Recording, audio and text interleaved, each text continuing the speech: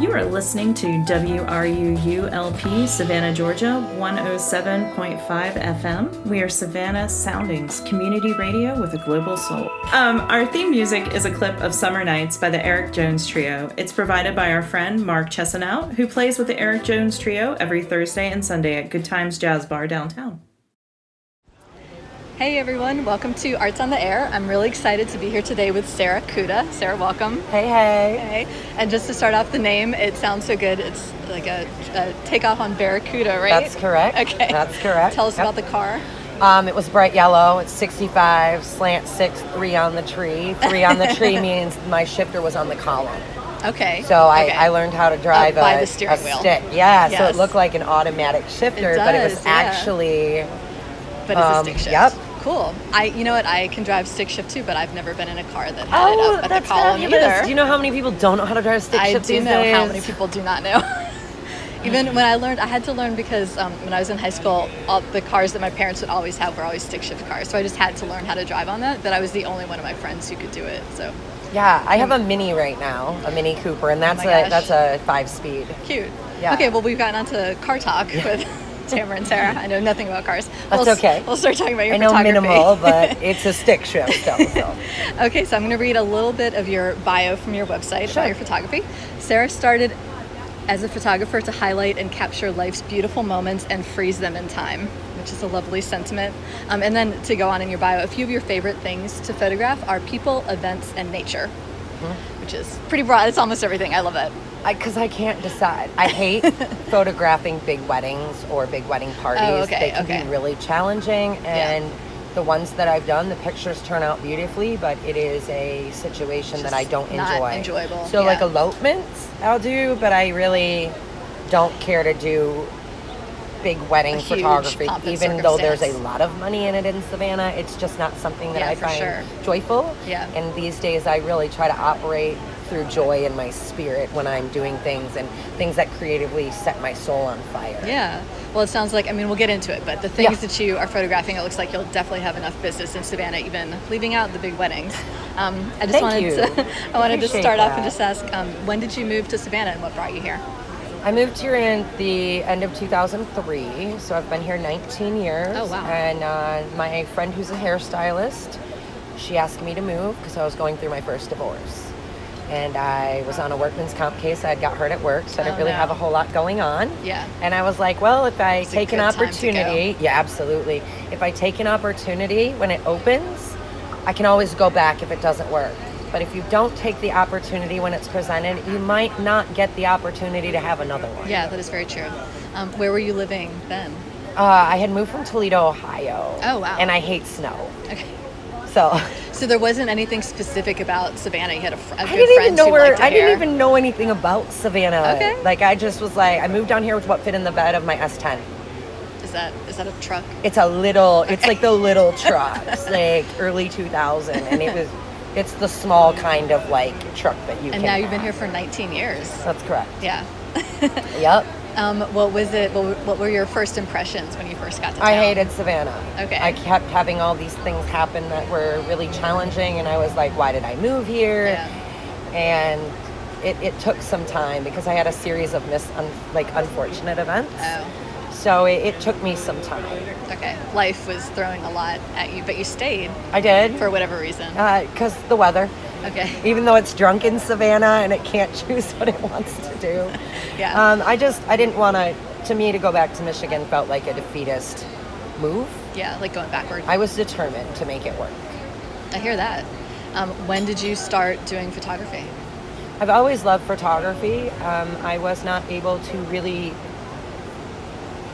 hone in on doing it until I was able to get better equipment and afford better equipment. So I have always had the eye, and I've always loved it since I was young, but it wasn't until probably 3 years ago that I really, really was able to start capturing what my eye saw, because then I was able to get the equipment. And I mean, it's only in the last few years that people had, everybody's just walking around with a pretty good camera in their pocket, but before then you definitely needed some level of equipment. Absolutely. You can have the eye and not the equipment, or you can have the equipment and not the eye. That's true. But You have to be able to capture and frame. And with today's technology, it makes it so much easier for people to have access in our pockets. And that's a lovely thing. But there are still things with the eye that you can capture that not necessarily everyone has the same viewpoint of the world, basically, that you can capture and highlight and showcase and share that. And that's one of the things I love about photography, is I can capture these beautiful things and share them. And really, I want to make people's hearts smile with this beautiful imagery that I'm able to produce. How do you think, so in order to take photos that are just different than what everybody can do with their phone, is it a matter of like the lenses? Is it the development? Like, what do you think for your practice? I would say that lenses on a DSLR or a mirrorless camera, that's where you start getting into the money. But it's also what allows you to capture images in a different way. Like, I have my big lens is 150 to 600 millimeter. Okay. So that allows me to capture my nature photography and really hone in on being able to get close enough to see the image. Yes, which I noticed you have a lot of flower photos, and it is that typical like beautiful thing where the flower is very, very sharp and then the background is very soft and it looks super professional. I just love color. I love color and making things pop. And so on my photography, I do tweak the color a little bit, but there isn't a whole lot of editing that happens post. It's just to make things pop a little bit more. It's more about you like what you wanted to accomplish. You did it in the photo. You want to try. Some of it's post-production, but a lot of it is initially. It's like doing makeup for photography. You want to make the photographer's job post-editing easier so they don't have to go in and do a lot of extra work. So that's true. That's a good point. The goal is to really try to capture the image in its essence so you don't have to spend as much time in post-production, because post-production takes a long time. I like that term. For post-production, I've only ever heard that referred to in like videography. I've never heard that for still photography. I prefer it over just editing. Because there's more than just going in Lightroom or Photoshop, and there's different programs that I use depending on what I'm trying to accomplish in the photo. Oh wow. How did you get good at all these different programs? Is it just like over the course trial of the years, and error and like just playing with them? I'm not great at Photoshop yet. I do have some classes that I have purchased that I plan on going through, but with some other things that have happened over the last few years, it kind of took my attention away from that. But now I'm at a point that I'm really looking forward to 2023 and planning and moving forward. And you have a day job where you work as a hairdresser and barber. Yep, I'm dual licensed. That's correct. I went to school in 2004 when I first moved here. I moved in 2003. And they put me as an in-state student instead of out-of-state. So I had to pay back all this money. And I was like, forget it. I'm not going to do it. Oh my gosh. Whatever. So I had a job that I started as a bartender. And my best friend, her name's Teresa Tyson. She runs what's called the Harvester of Healing. She's the one I'm doing my energy training under right now. She got me my first bartending job with no experience. Really shifted and changed my life. So in 2007, I realized I was working at the American Legion. Wow. And I was like, I can't bartend forever. And plus, nobody tells me how to manage my hair. So I really want to just understand how to do my own hair. And it was a backup plan. I didn't think that it would ever be my main career move. But I ended up opening a salon in 2014 on East Broad. The city took forever to allow me to open with silly bureaucracy, and that's okay, but I made it through. I'm not the Savannah person. way, right? Oh yeah, Slovana way. Yes, absolutely. I'm not the person that's going to roll over. I'm going to keep powering through until we accomplish what the goal is set out to accomplish. But somebody came into the Legion and was like, "Hey, I have this space.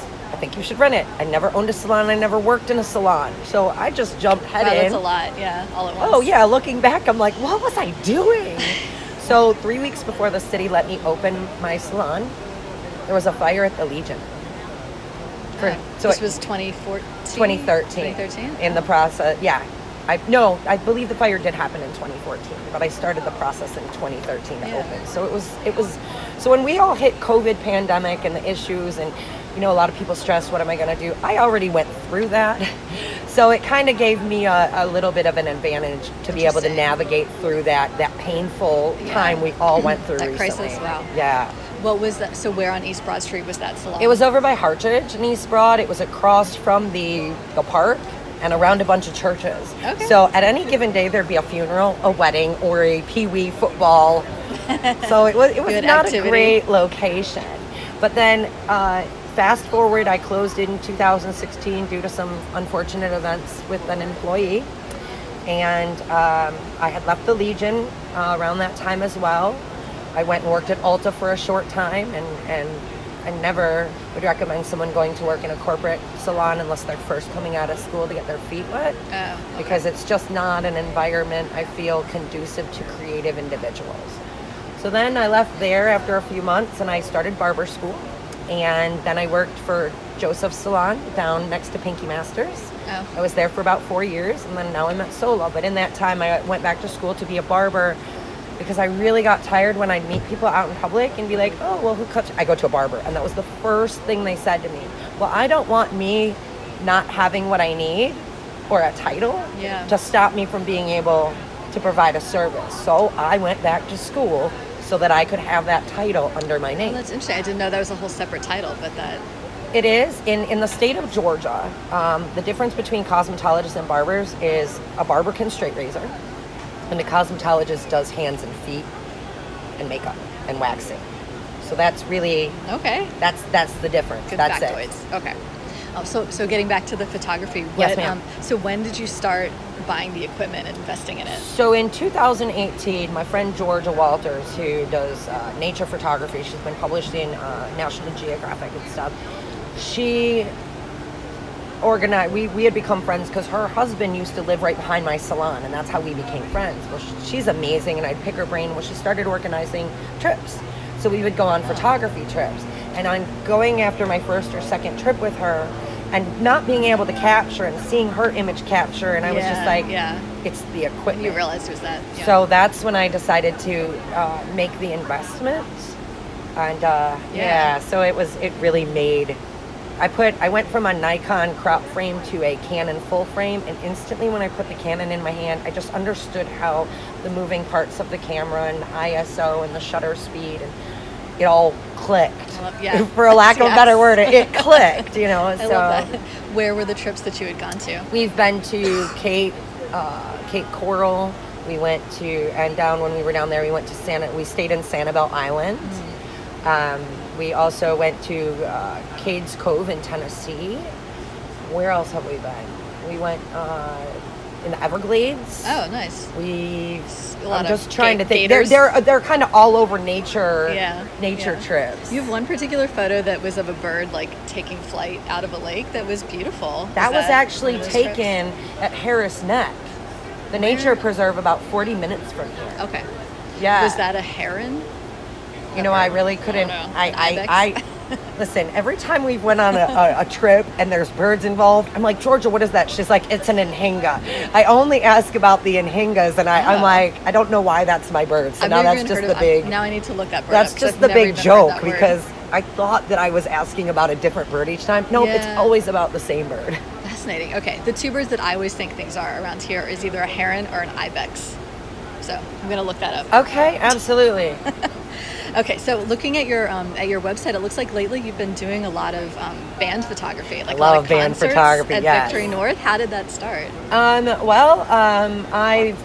like to capture movement, and I really love to capture people in their essence and their element in the non-stage type of photography when I am doing concerts and things. Yeah. I love it, and I like to bring to life and freeze that moment so that people can feel like they were there. Yeah. Even though they weren't actually. They all, the people when you're capturing them, they all look like they're never looking at you. They're just sort of in a state of bliss. They're just doing in their moment, and that to me is a better way sometimes. And I do capture the head-on looking moments, but I do love capturing people in their natural facial expressions and into what they love and being able to share that with them. The colors are very beautiful. Thank you.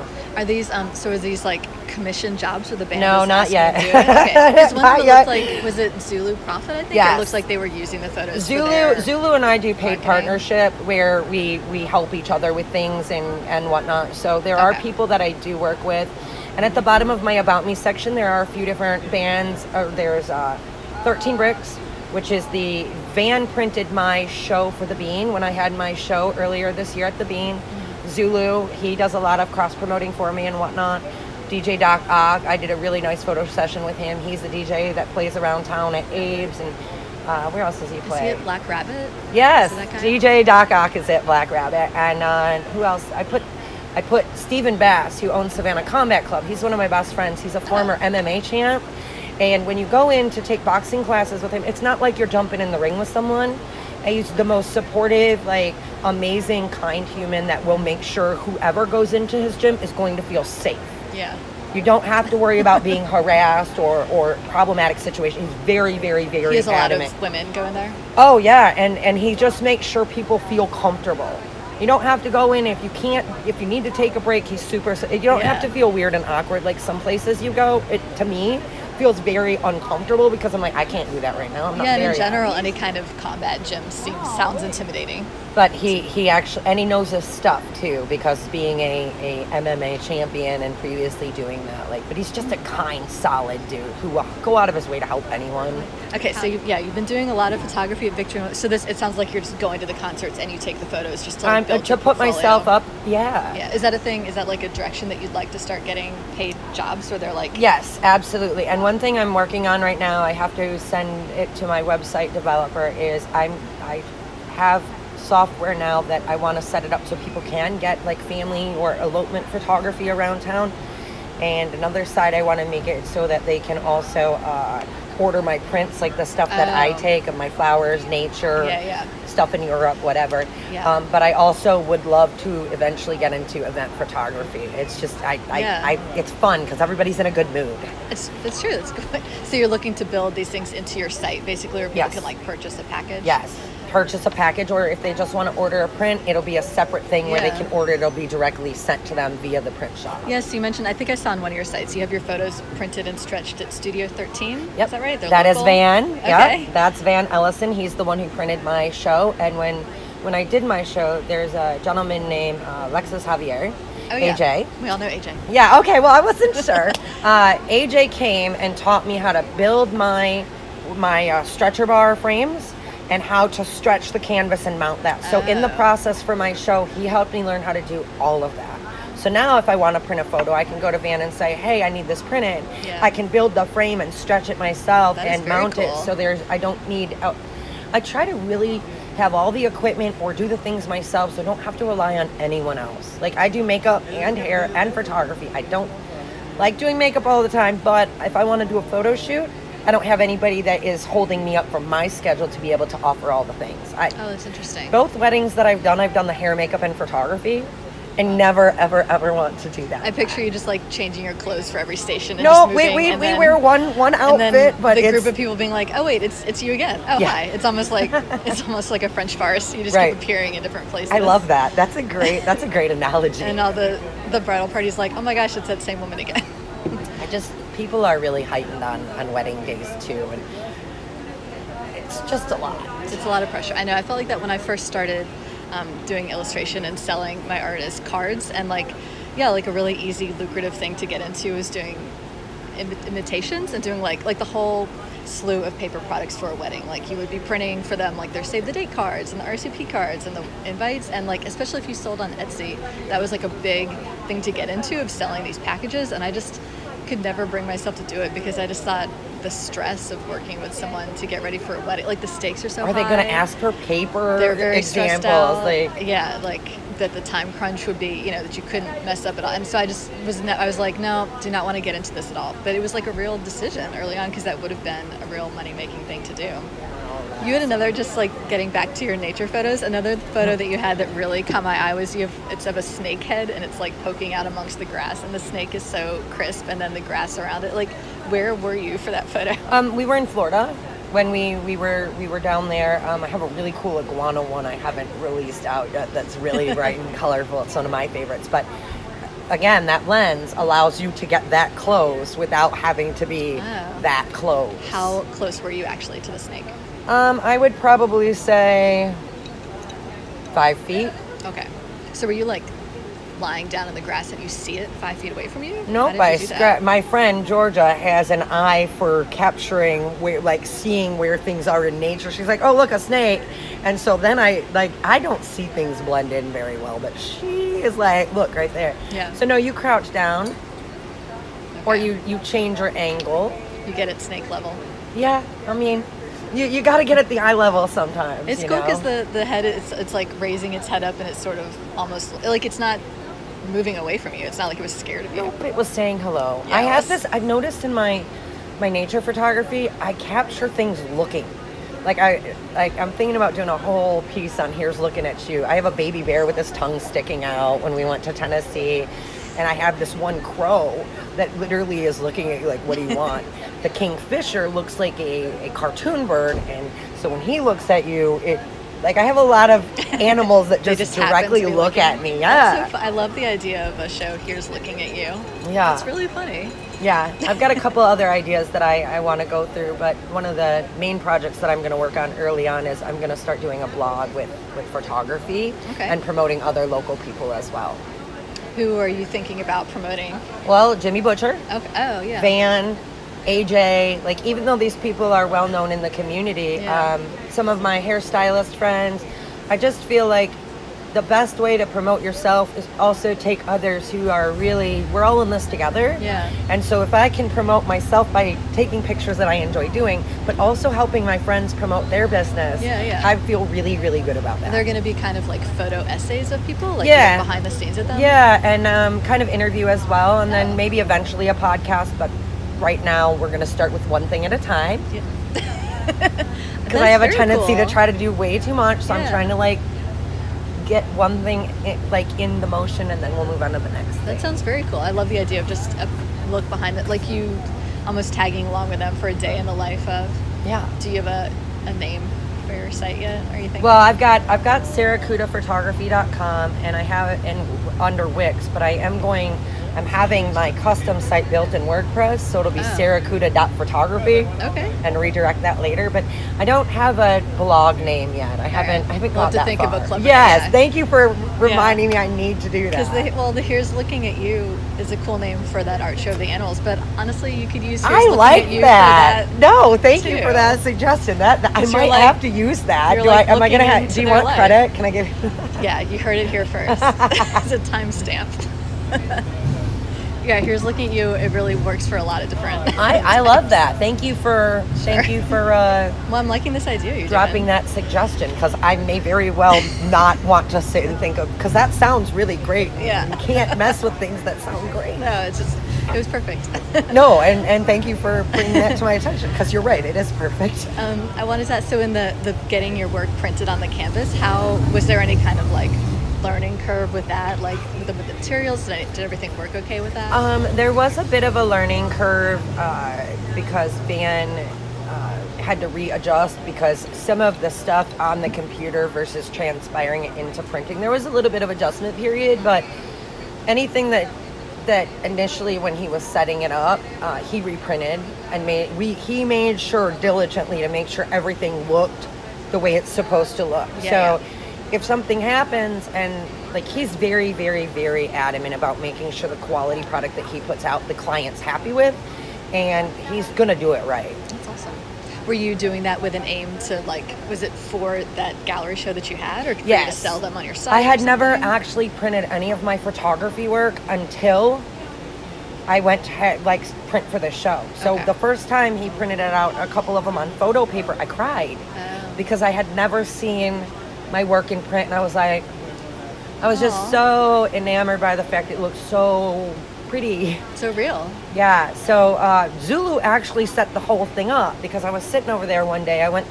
Van was down the street before when I had my shop on East Broad. That's how we met. He had 13 bricks over there. It's now Studio 13 on Waters Avenue. And sometimes I'll go say, hey, what's up? And we're sitting there, and Zulu's like, why haven't you put on a show yet? You need to talk to AJ. And I was like, oh, well, I don't know where I'd print it. And Van looked at me and he was like, really, Sarah? There's a printer right over here. Why haven't... I was like, I thought you just did t-shirts and clothes. I didn't know. So that's how it was just a basic start of a question that turned into a whole show, out of nowhere. It was beautiful. So you went to AJ and you said, I'd like to do a show. Yep, and so we set it up far enough out that I would have time to get everything together and print and put the show together, and he was all for it. How was your experience having your work at Sentient Bean? How'd that go for you? I cried the first time I saw it, of course. Yeah. I'm a bit of an emotional, sentimental person. It was beautiful. It was and before my sister flew down from Pennsylvania, one of my best friends since elementary school, she came down. She's the first person to visit me since 2007. Wow. From Michigan. Besides my sister. So it was a big art show for you. It was huge. Probably 100 people showed up at my opening. And before I went there, I was so nervous and I'm having a freak out moment. My best friend Teresa was like, Sarah, breathe. All these people are coming to support you because they love you and they care about you. Just pretend you're in a room hanging out with them because that's what... Yeah. And I was like, oh, you're right. Why am I nervous? This is ridiculous, But it was a really, really wonderful experience. And it's nice that Kristen, who owns the Bean, allows artists to come in and showcase their work, absolutely. Especially new artists or artists that haven't had the opportunity to be in a gallery. It really gives them the opportunity to... It's less stress than the gallery thing. And I mean, just as far as getting your work out to a number of people, it's one of the probably the most people in the whole city coming through Sentient Bean. It was pretty really awesome. Great. It made me feel really special to be able to do that. That AJ is we're going to put you at the Bean because AJ curates shows at different places around town. Yeah. I had something at Starling Cafe once. He is the man of all hats, I swear. So that was in May, that show? Yes, ma'am. Okay, awesome. Well, this is a good time. We're going to go ahead and take a little break. Again, I'm with Sarah Kuda, local photographer. And if you hang on, we will be right back. You are listening to WRUU-LP, Savannah, Georgia, 107.5 FM. We are Savannah Soundings, community radio with a global soul. Trees are one of Chatham County's most treasured natural resources. Beyond their beauty and cultural significance, the impact of trees are far-reaching and compounding, spanning from economic benefits to health improvements to climate change resilience. Trees are woven into every aspect of our lives. Savannah Tree Foundation protects and grows Chatham County's urban forest through tree planting, community engagement, and advocacy. More information is available at savannahtree.org. This portion of WRUU's programming is brought to you by listeners and by Brighter Day Natural Foods.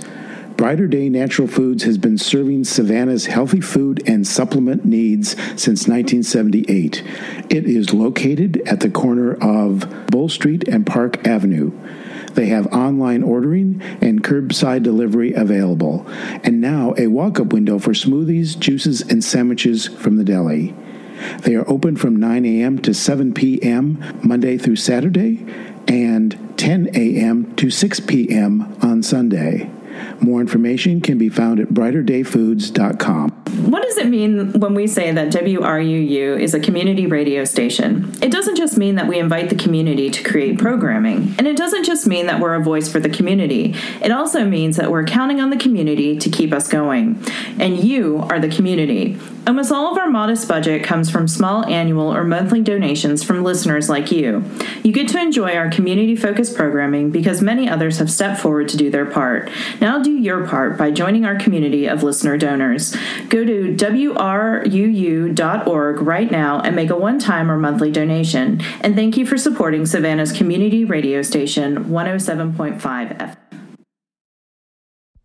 Hi everyone, this is Tamara. We're coming back to our interview with Sarah Kuda, and I just wanted to give a heads up that in this second half of the interview, she's going to be talking a lot about her advocacy with sexual assault issues and navigating the legal system. So just a heads up on that. Thank you.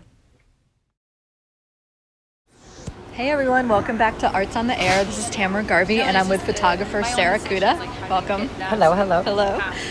So when we went into the break, we were talking about the show that you had in May at Sentient Bean, and it was your first photography show.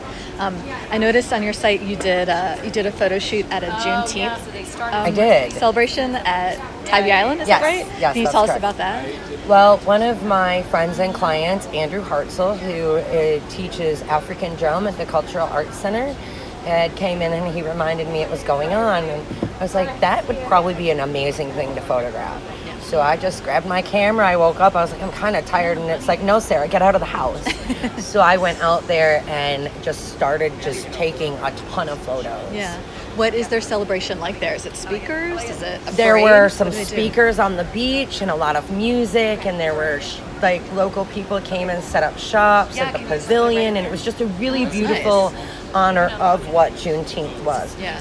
So it was just amazing. That sounds just up your alley, 'cause I know you do a lot of your photography of bands performing at Victory North and just like people in action doing what they're passionate about with the colors. So the Juneteenth, the photos look really beautiful. The people, it was just so much love. Yeah. And I would encourage anyone, anytime there is an event that they do for out there with that type of different cultural activity, to definitely go check it out. I feel like downtown, I mean, I always hear about the Juneteenth celebrations that go on downtown, and like AJ from Sulphur, who you referenced, I know he does a lot of work with that, but I never hear about it going on in Tybee. I didn't even know that was a thing. Yeah, the Tybee Association, and I don't want to be misquoted, but I can't remember the lady's name off the top of my head. Oh, it's terrible. But yeah, she's the one who kind of helped start all that. Oh, okay. And they've been doing it for several years. Yeah. I wish I had a little more background that I remembered to tell you, and unfortunately I don't. I'm so sorry. Well, but AJ very much keeps up with that stuff, Yeah. so he would be a prime person to contact. Well, the photos look really good. I don't know if you see a show coming out where you just show your work from that, possibly, or? There are plenty enough photos. There were 238 edited photos that I did from that event.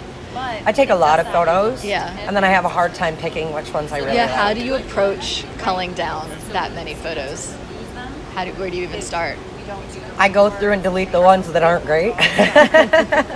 And then it is hard for me. Like, I did a trade for my friend's engagement photos, and he gave me a massage and did my hair. And I told him I'd give him 15 edited photos. I gave him like 40. And so that is definitely a challenge for me that I need to work on, like the editing, scaling down how many. Yeah. But I get some really good ones, and I have a really hard time deciding. So that was engagement photos you said you did? Yep, for my friend Justin. Because you said you don't like doing a big wedding ceremony, right? But something like that. That's so like an engagement photo, family portraiture, an elopement, things like that. I'm okay with. It's just when there's a lot of moving parts in a high stress situation. Yeah, I pick up on energy, and it puts me in a heightened state of panic almost. Just like if someone comes in the salon these days, and if someone says, no one's ever got my hair right, I'm going to kindly say, I'm probably not the right person to do your hair. Because it's just starting off on such a negative note. Yes, and it's a very personal experience to have someone do your hair, especially if they're getting color. You're going to be sitting there for a while. Yeah. And so I'm going to make sure I'm as comfortable as I can be to make sure that the client has the most positive experience possible. Yeah, that makes a lot of sense. I never really thought about it that way. But can you speak a little bit about, I feel like in all the interviews I do, it comes up where artists are like, you have to have your public face, or you're dealing with people a lot, either you're at an art show or you're a musician or something and you're selling, and then you go home and you're just actually truly an introvert, where like being around people drains you kind of, and you feel like you need to be alone to like regroup. So for you, it's, I mean, both, like you mentioned at the show that you had where you were so nervous to go and that you felt like you were going to be, like, that you were going to have to almost be on a performance. People were going to be looking at you. That's exactly what it feels like. And after bartending for years and being on like that, it's a little overwhelming because you're on all the time and it becomes a lot. And so when I had stopped bartending full time, I really started enjoying my peaceful solitude of not having to expel all this energy. Like for now, when I go out per se on a night going out with some friends, I plan ahead because I have to hype myself up to be able to expel that much energy, because having bartended for so long in downtown Savannah, I constantly run into people as well. Yes. So it can be a lot. What are some goals that you have for your photography business coming up in the new year? I know you mentioned getting better at Photoshop. Yeah. Yes, absolutely. Composite photography, so I can really do some of that magical imagery and like putting pieces together. And I'm sure there are people in town that do it, but I don't see as many people do that. And I would like to kind of hone in on that as a specialty, where you take a picture of, let's say, a child, and then child's on Santa's lap, and like all these magical things are around it. And I use Santa as an example because it's almost Christmas, you know. But it's really being able to layer elements in Photoshop and blend them together to really create a magical story photograph that really tells this amazing tale by just looking at it. That sounds good. It sounds like, so in order to like Photoshop a bunch of pieces and put it into the main photo, you probably have to control, like, the lighting has to be the same on all of it, right? Or else it's just going to read very false. You can adjust the lighting. It's blending the layers together and all the pieces so it doesn't look like you have a botched PC photo. Can you tell? So I know in the break you mentioned to me that you just bought some new equipment you're excited about. I did. I've bought a whole lot of studio lighting. Okay. I've got an outdoor light now, reflectors. I've got studio lights, umbrellas, soft boxes. What is a softbox? Basically, it's those big, they're either round or square, and they have the black on the sides with the white, so it kind of is light diffusing, and you can place where you want the light to hit the subject. Oh, okay. What types of photo shoots are all these lights going to help you do? Some for the blog that I want to start, and some for portrait photography or family photography, and everything is portable, so I could take my equipment and set it up in someone's home and do photo shoots if someone wants to be in their home and do something with their family around Christmas, or if they just want to set it up that way, I can go to them. That's great. So you're kind of looking to not transition out of the art photography, but you just really want to grow into the I want to be able to shoots. grow in to do photo shoots, but also with those lighting you can have more creative options when, someone jumping up, and then you can do that composite photography where you add things to it, or like if it could look like someone per se, you have a splash, and it can look like they're coming out of the splash because they jump up, and so the lighting just adds another element that makes it easier also to expand what I would like to do in my creative aspect of photography. Yeah, that totally makes sense. Yeah, so it's going to work for the commercial shoots, but also you can get like even more artistic with your gallery photography. Which I'm really excited about. I love that. Oh my gosh. Really excited about it. You touched on a little bit when you talked about when you're going out and you have to like jazz yourself up to go out. And there's a few questions that I always ask people in these interviews, and one of them is, do you have a special song that you listen to that's like your thing that maybe helps you get ready for something, or like if you're walking down the street, a song that's playing in your head? There's a few songs. There is an artist called Dessa, Dessa. She is phenomenal. I don't know if it was Minneapolis or the Minnesota orchestra. She arranged a whole thing to sing with them, but she sings and raps. Okay. And she's really, really, really good. That's Sometimes cool. I'll put on some Post Malone, which isn't something I listen to all the time, you know. I feel like listening to Post Malone is like what you listen to get ready to go out to McDonald's or something, right? I don't go to like McDonald's that often. It's that kind of night. I did work there for almost a year, several years ago, as the daytime bartender. Is there anything else that I know that we had another topic we were going to talk about. Is there anything else that you want to tell us about your photography? No, just to follow me on social, even though I'm not great at updating my social media. I will be better at that in 2023 as well. You're setting an intention now. You've done absolutely. People are going to be following you. Yes. All right. You found me, and I was like, oh, somebody found my photography. That's true. And I was so excited. Thank you for this opportunity, because I was really excited. I'm like, one of my intentions was I would be known as a photographer and not just a bartender or just a hairstylist. No, I mean, when I saw your Instagram, you don't post super often, but just scrolling through, I was like, everything, it was very saturated, very detailed, very crisp, and it just really caught my eye. I thought it was beautiful. Thank you. Of course. And I know you mentioned to me you wanted to talk about a different subject. You've been doing a lot of work with sexual assault advocacy on the legal end. Yes. Would you like to talk about that? I had a situation. I went on a date with someone that I spoke to for a couple of months, and it was a really great first date, and at the end of the date I was going to get an Uber, and he offered to give me a ride home, and instead of taking me home, he took me somewhere else. And I was in shock when he took me home, and I had a really hard time.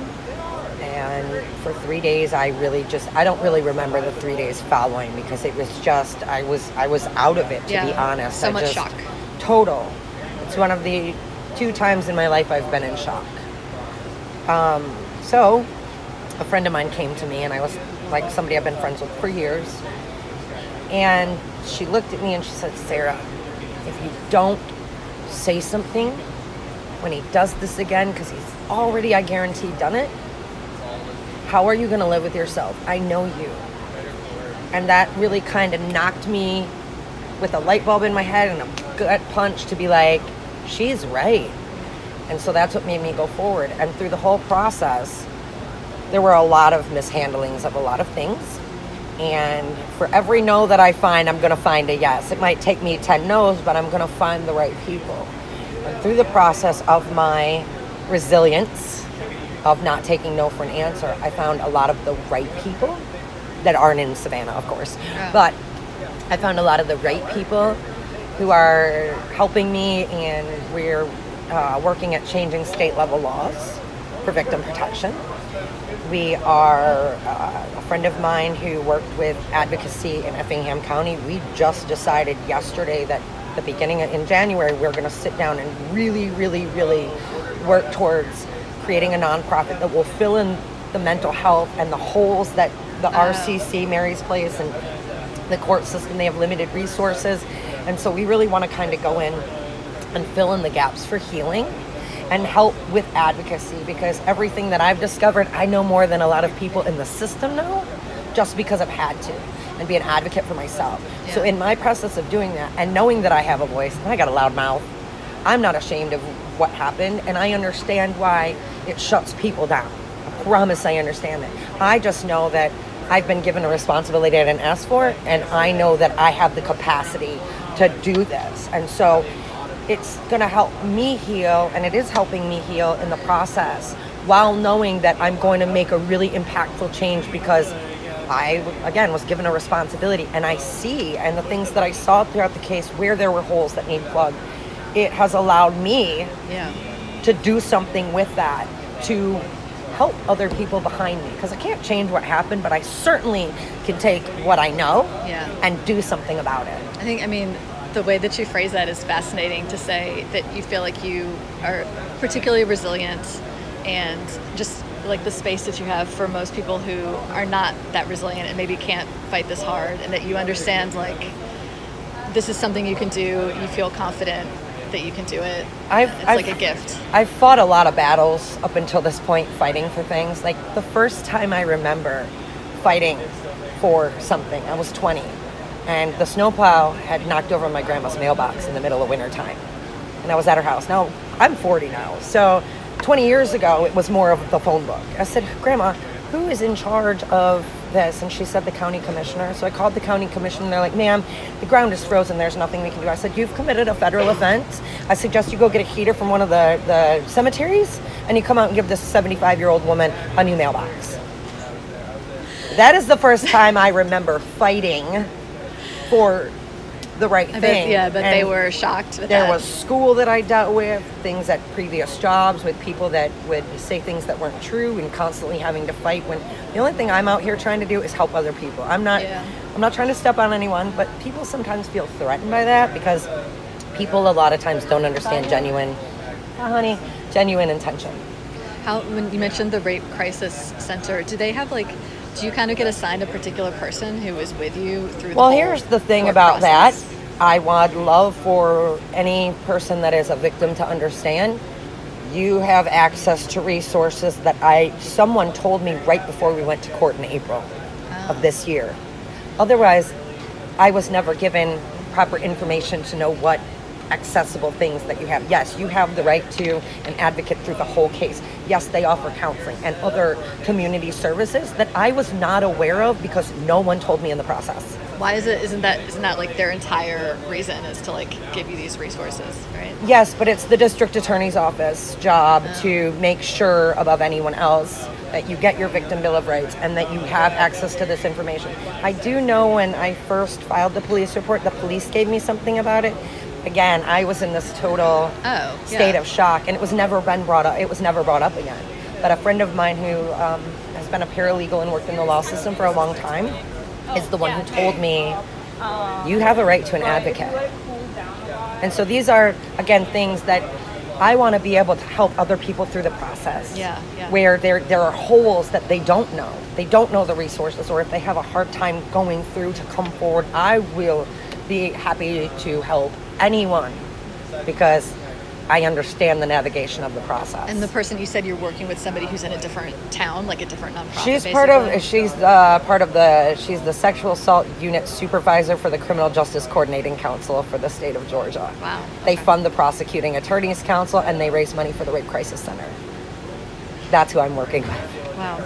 We go to the state level. If somebody doesn't want to listen to you, you find out who their boss is. And if the boss doesn't want to help you, you find out who their boss is. And if they don't want to help you, go to the state. This is how things get done. Yeah. You do not lay down when someone tells you no. You keep going. And if I can encourage people to do that, when someone tells you no, you keep going. Well, keep going. I really appreciate you talking to us about this. And honestly, I don't know if you obviously have enough on your plate. You're doing your business, and then you're also doing all this advocacy. I always have time for more things. I feel like, going forward, just the combination of doing your photo essays with all this work that you're doing, if you just documenting the process in a visual way, I think is really interesting as well.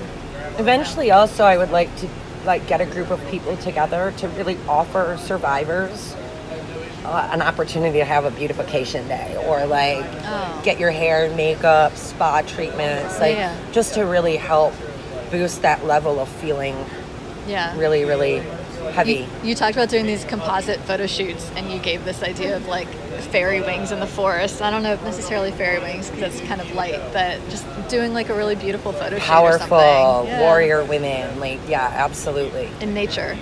Because always nature's so healing for everybody. Absolutely. A lot of people, some people know, some people don't. Earthing is really good for you. Well, I'm sorry? Earthing, where you walk around barefoot. Oh. It will boost your immune system. They've done body heat scans to see what it looks like before and after walking around barefoot for an hour or 2 hours, and it really heightens your immune system. I can see that. I love finding just a really lush patch of grass and walking around barefoot. Forsyth has some pretty lush patches of grass scattered throughout. It's lovely. You just have to avoid those gumballs.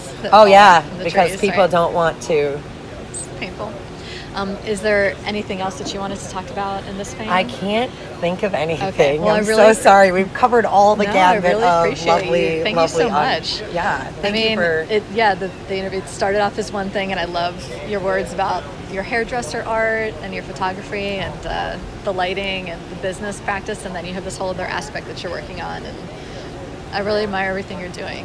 Thank you for asking me to do this and allowing me to put this information out there and finding me. It was such an honor. I'm like, oh my God, somebody saw my work and they liked it. Oh my God, Well, thank you very much for just your bravery and your openness in talking about this. I think it's I'm really an open book, but never a dull read.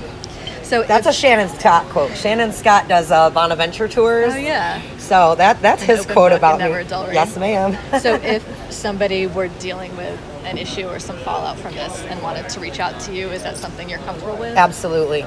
I'll be happy to help anyone that I can navigate, be an advocate, go to court with them, whatever they need. They need somebody to just listen or a hug, anything.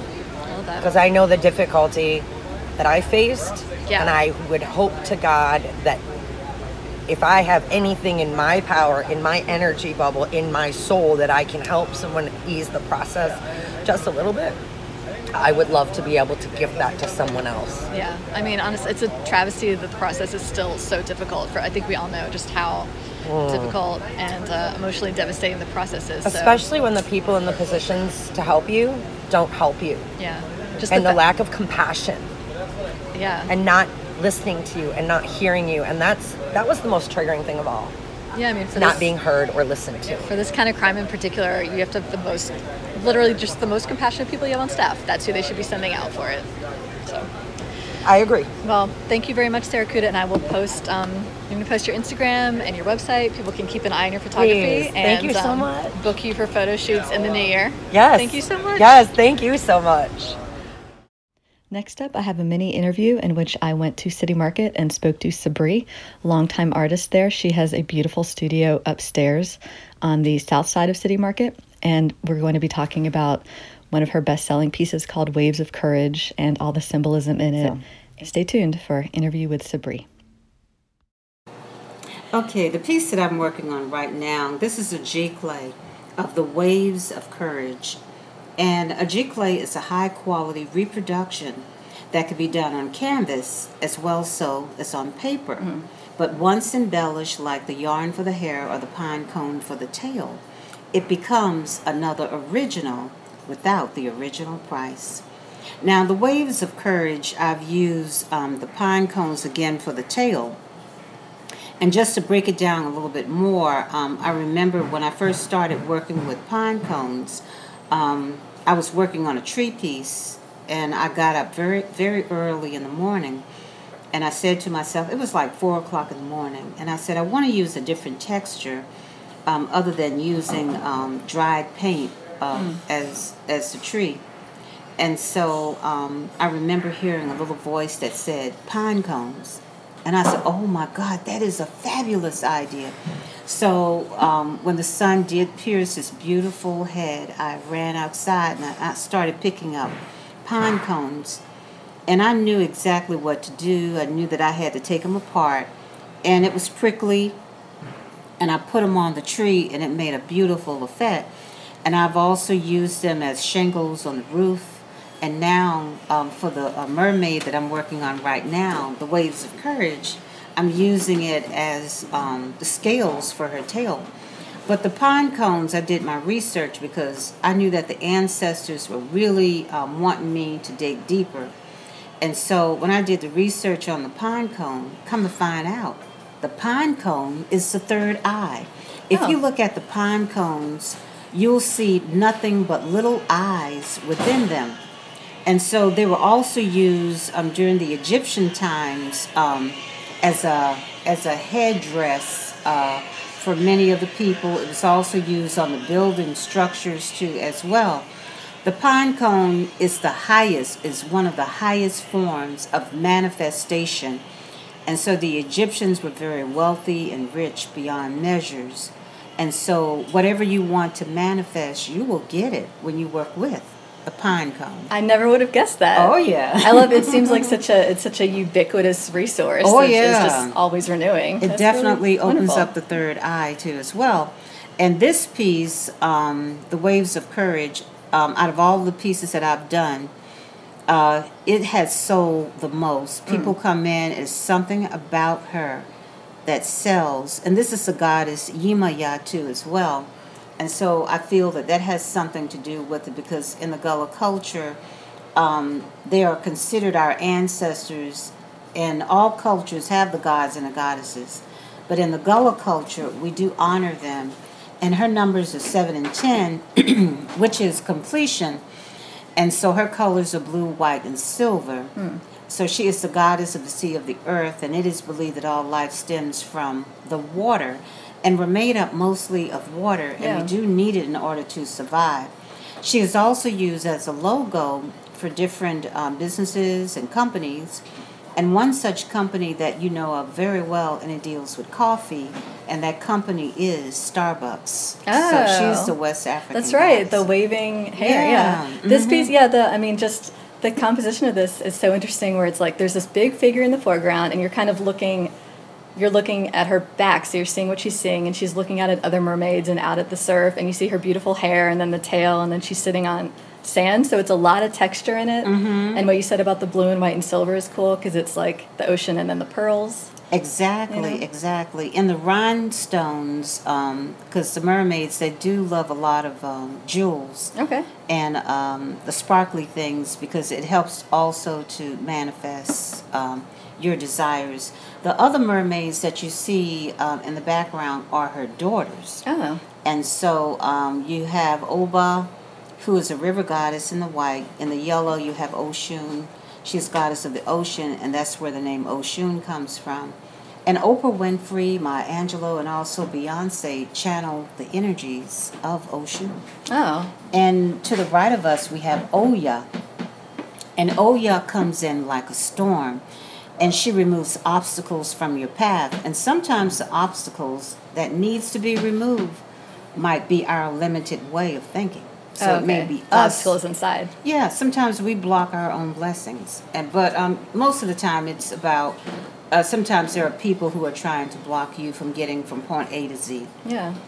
Yes. And so, you were saying? I love this, that it turns out that it's the mom looking out over her 3 daughters. Exactly, cool. exactly. So this is Yemaya, Umoja, La Siren, Mama Wita, La Petite. So she goes by 7 different names. And she's a very beautiful goddess, too, as well. And as a piece, this is so cool, where so Sabri has original paintings, and then she has the giclée prints, and then these kind of hybrid, where it's an enhanced giclée, where it's the print with some original pieces on it. And this is such a smart business thing to do, because price-wise, it's, you have these sort of 3 levels of pricing. So I love this, Sabri. You can tell you've thought a lot about your business as the years have gone on. So there's like a level price point of a piece for everybody.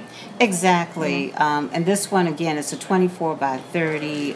So one like this would run close to 1,000 because it does take a long time to do a piece. An 18 by 24 would be 300, but with the embellishment, it adds to that price point. There's a lot of work. It's a lot. I mean, just the pine cones. It's a lot, and then the hair is a lot of work. You can tell. That piece took me 7 months. That's on the wall. And so, because I had to layer on over 25 coats of paints in order to support the materials that you now see. Again, the yarn, the pine cones, the shells. It's another thing to think about when you're doing mixed media. Mm-hmm. Well, okay, everybody, you need to come in here and see these pieces face to face. Definitely. Thank you so much, Sabri. This is fascinating. And thank you for having me. I appreciate you. For the final part of today's show, I'm playing a song performed by local musicians Maggie and Jackson Evans, and it's written by Jackson Evans. This is called Red and White.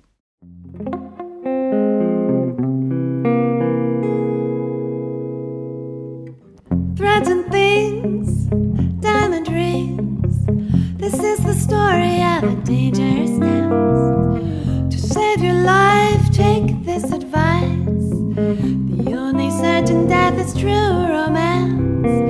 The tailor's games weren't always the same. He had a different use for needle and thread to cheer his wife and spice up her life.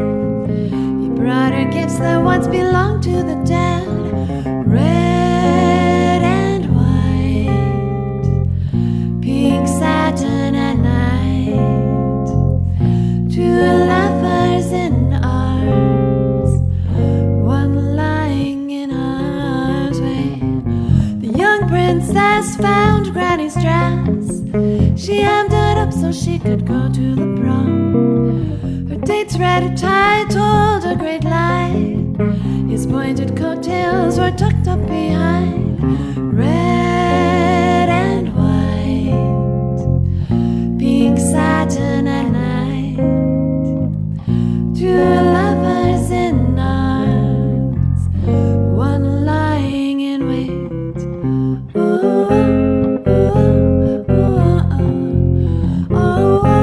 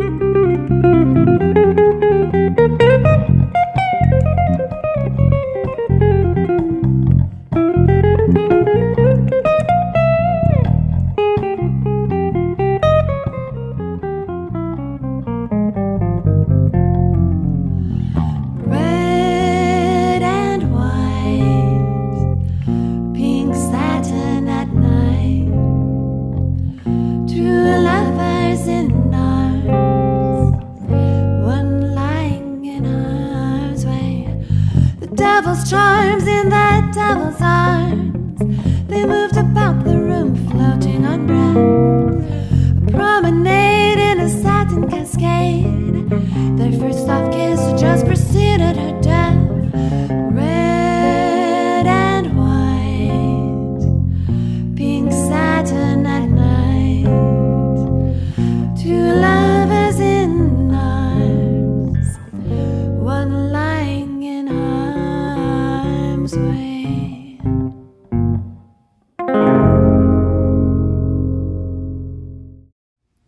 Next up on WRUU, That Old Savannah Magic from 4 to 6 p.m.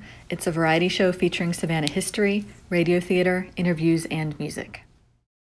You are listening to WRUU-LP, Savannah, Georgia, 107.5 FM. We are Savannah Soundings, community radio with a global soul.